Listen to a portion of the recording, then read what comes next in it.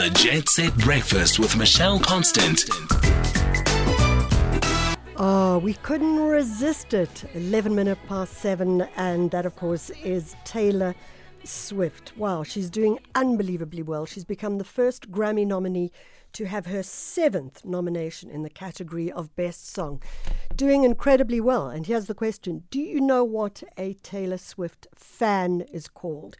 Do you know what a Taylor Swift fan is called? If you do, you're welcome to contact us. So what are our contact details in case you want to send your big, fat, juicy, in case you want to enter the conversation? I asked you a bit earlier, what do you think South Africa in 2035 could look like? There are a bunch of different scenarios, and we'll be talking about that in a short while. And you're welcome to call us. Yeah, you could just pick up the phone and dial 086 000 2032. Or you could SMS us, SMS rates apply, don't forget 41391. Or you could voice note us on WhatsApp. We love to hear from you. We want to hear your voice. We want to know where you're sending your voice from, apart from your vocal cords. 0614 104 107. 0614 104 107. And then, of course, you can just follow us on X or Twitter at SAFM Radio, hashtag SAFMJSB, or at Mish Constant. Now's the time. Let's have some fun. So we're going to start off with our science and environment story, as we like to do on a Saturday morning. There is a mysterious disease which is hitting South African pine trees, and it took place 40 years ago, but the chances are there's a new character that has entered into that particular storyline. So we've got Dr. Andi Wilson on the line, postdoctoral researcher in forestry and agricultural biotechnology, and currently based in Denmark. Dr. Wilson, thank you so much for joining us. Morning, Michelle. Thank you so much for having me on this morning. So you're in Denmark. I'm looking out the window of Joburg on the 6th floor at the SABC, and I can see purple jacarandas, everyone. The sun is making the sky a beautiful, brilliant blue. There's green trees everywhere because, of course, we know that this is the city of trees. What can you see out your window? If I look outside my window, I can't see anything because it is 6 a.m. here and still pitch dark. Hopefully the sun will rise in the next hour or so. But it's a cold and dark morning here still. And is it starting to snow yet? No, not yet. We'll hopefully get some snow towards the end of the month or early into December if we're lucky. Okay. Well, let's hope you do, because there's nothing better than a little bit of bright white snow. So the what, the exactly. why, the how, the where. This is a disease that hit South Africa's pine trees 40 years ago. And now there's a possibility that you may have figured it out, what in fact it was. You need to speak in layman's terms because, I mean, the only thing I know about trees and disease is borer, which of course is the bark, but then this, of course, is something completely different. So what is this mystery disease? Yeah, so like you say, almost 40 years ago now, foresters in the Western Cape started noticing that their pine trees were dying, and they were dying in these patches, and year after year, that patch just got bigger and bigger. And upon close investigation, they saw that what was actually happening was the roots were really unhealthy. So they suspected it was some kind of root disease. But just from that information, it's really difficult to try and determine what's actually going on.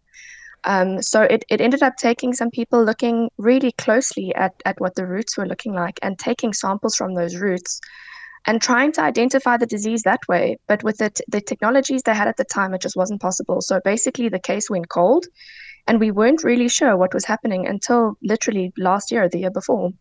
So what was happening? So what we now know is that it was probably a fungus called Rhizina undulata that was infecting the roots of the trees. Yeah. And it goes into the roots and sort of destroys them. And then because you don't have a good, strong root system, your tree's just not able to continue growing. So they start dying. And we know now that the reason those patches were expanding was as the fungus was growing in the soil and infecting, sort of increasing radiuses of roots, you then get the death of these trees in these patches. So, Dr. Wilson, let's look at the pine tree. So what I never actually realized that the pine tree was indigenous to South Africa, which just shows my absolute lack of knowledge. But is it indigenous? No, so the pine Oh, trees are not okay. indigenous to South Africa. Yeah, so they're indigenous to northern temperate regions like Northern America and parts of Europe. Yeah. But we do plant hundreds of thousands of pine trees in South Africa as part of our forestry industry because we use the wood for things like timber and pulp. So it's a really integral part of our forestry industry in South Africa, which is why we plant them. And would this fungus be attacking only pine trees, and would that be because they aren't indigenous? So it's sort of a two-way story. Firstly, this fungus infects any kind of conifer, really. Yeah, But the primary conifer that we obviously use in South Africa is pine, which is why it's a problem in pine yeah. trees. And then the other side of that is because the pine trees are not indigenous to South Africa, they face stresses and threats in South Africa that they don't have in their home. Yeah. And those stresses mean that they are more vulnerable to diseases and pests. So it's part of the forestry South African industry to really look after these plants really well because they're not used to the environment that they're in here. And it means we might need to start planting more indigenous trees. But let me not go into that debate at all. Dr. Wilson, as you mentioned, this is like a mystery disease, and the case went cold. I mean, it sounds like a murder. Well, it is a murder of the trees. Yeah. That took place 40 years ago. But now you've discovered through DNA sequencing what it is, this fungus. And it's starting, you are seeing it recently in the Western Cape again, if I'm not mistaken. So we haven't seen it recently in the Western Cape, specifically in these plantations, because unfortunately these plantations where it was originally discovered don't Yeah. exist anymore. Oh, But it does come back every couple of years because so one of the most important things about this fungus is that it gets activated when there's fire. So its little spores or little seeds that remain dormant in the soil are activated when there is very intense heat. So what happens is when you have something like an accidental forest fire that comes through an area, it can activate those spores and then bring the disease back. So we do every now and again have these sort of re-emergences of the disease in other parts of the country as well.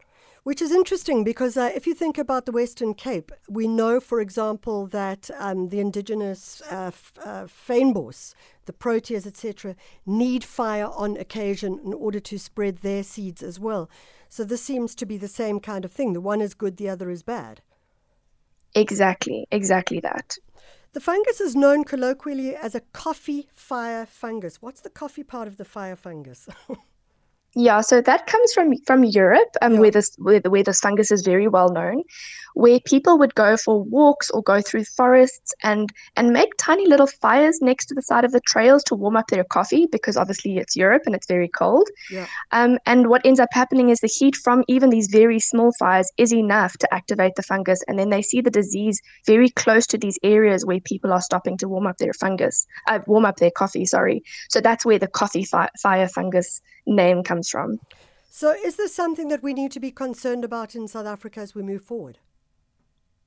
Yes, I mean, definitely. It's something that has definitely impacted the way that forestry industry in South Africa deals with their forests. Yeah. For example, it used to be pretty common to burn the sort of debris after the plantations are harvested. We can't do that anymore because it's going to activate Rhizina undulata. So it's definitely already had an impact on the forestry industry in the way they manage their plantations. And that's not going to go away. Once the disease is there in the soil, it's very difficult to remove it.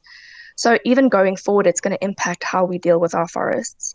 And as with anything, more research into this topic is always really important. If I was a farmer, how would I be able to see that it was happening apart from the fact that my pine trees were dying? So one of the nice things about this fungus is it does make above ground what we call fruiting bodies. So you can physically see it if it's in your plantation, which is not true for many other diseases. So if you take a walk through your forest, they make these sort of big brown clumps of fruiting body that are quite distinctive. So that's definitely one way you could pick it up. Fantastic. It's a great story. Dr. Andi Wilson, postdoctoral researcher of forestry and agriculture. We hope that the sun comes up, and we have no doubt you'll have a great cup of Danish coffee and that your Saturday morning will be fabulous.